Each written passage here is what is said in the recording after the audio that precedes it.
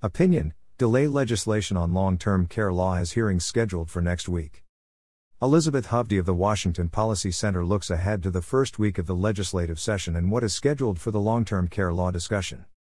By Elizabeth Hovde with Washington Policy Center.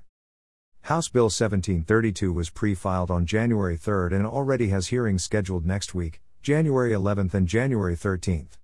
The bill would delay the implementation of the Long-Term Services and Supports Trust program by 18 months.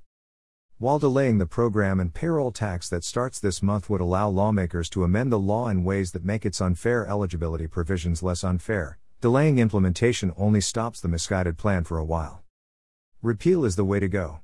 Delay and other so-called fixes ignore the program's trouble with an inadequate benefit and offers of false security, could add to the program's solvency concerns and are unfair to Washingtonians who played by the state's rules and obtained private insurance plans for long-term care.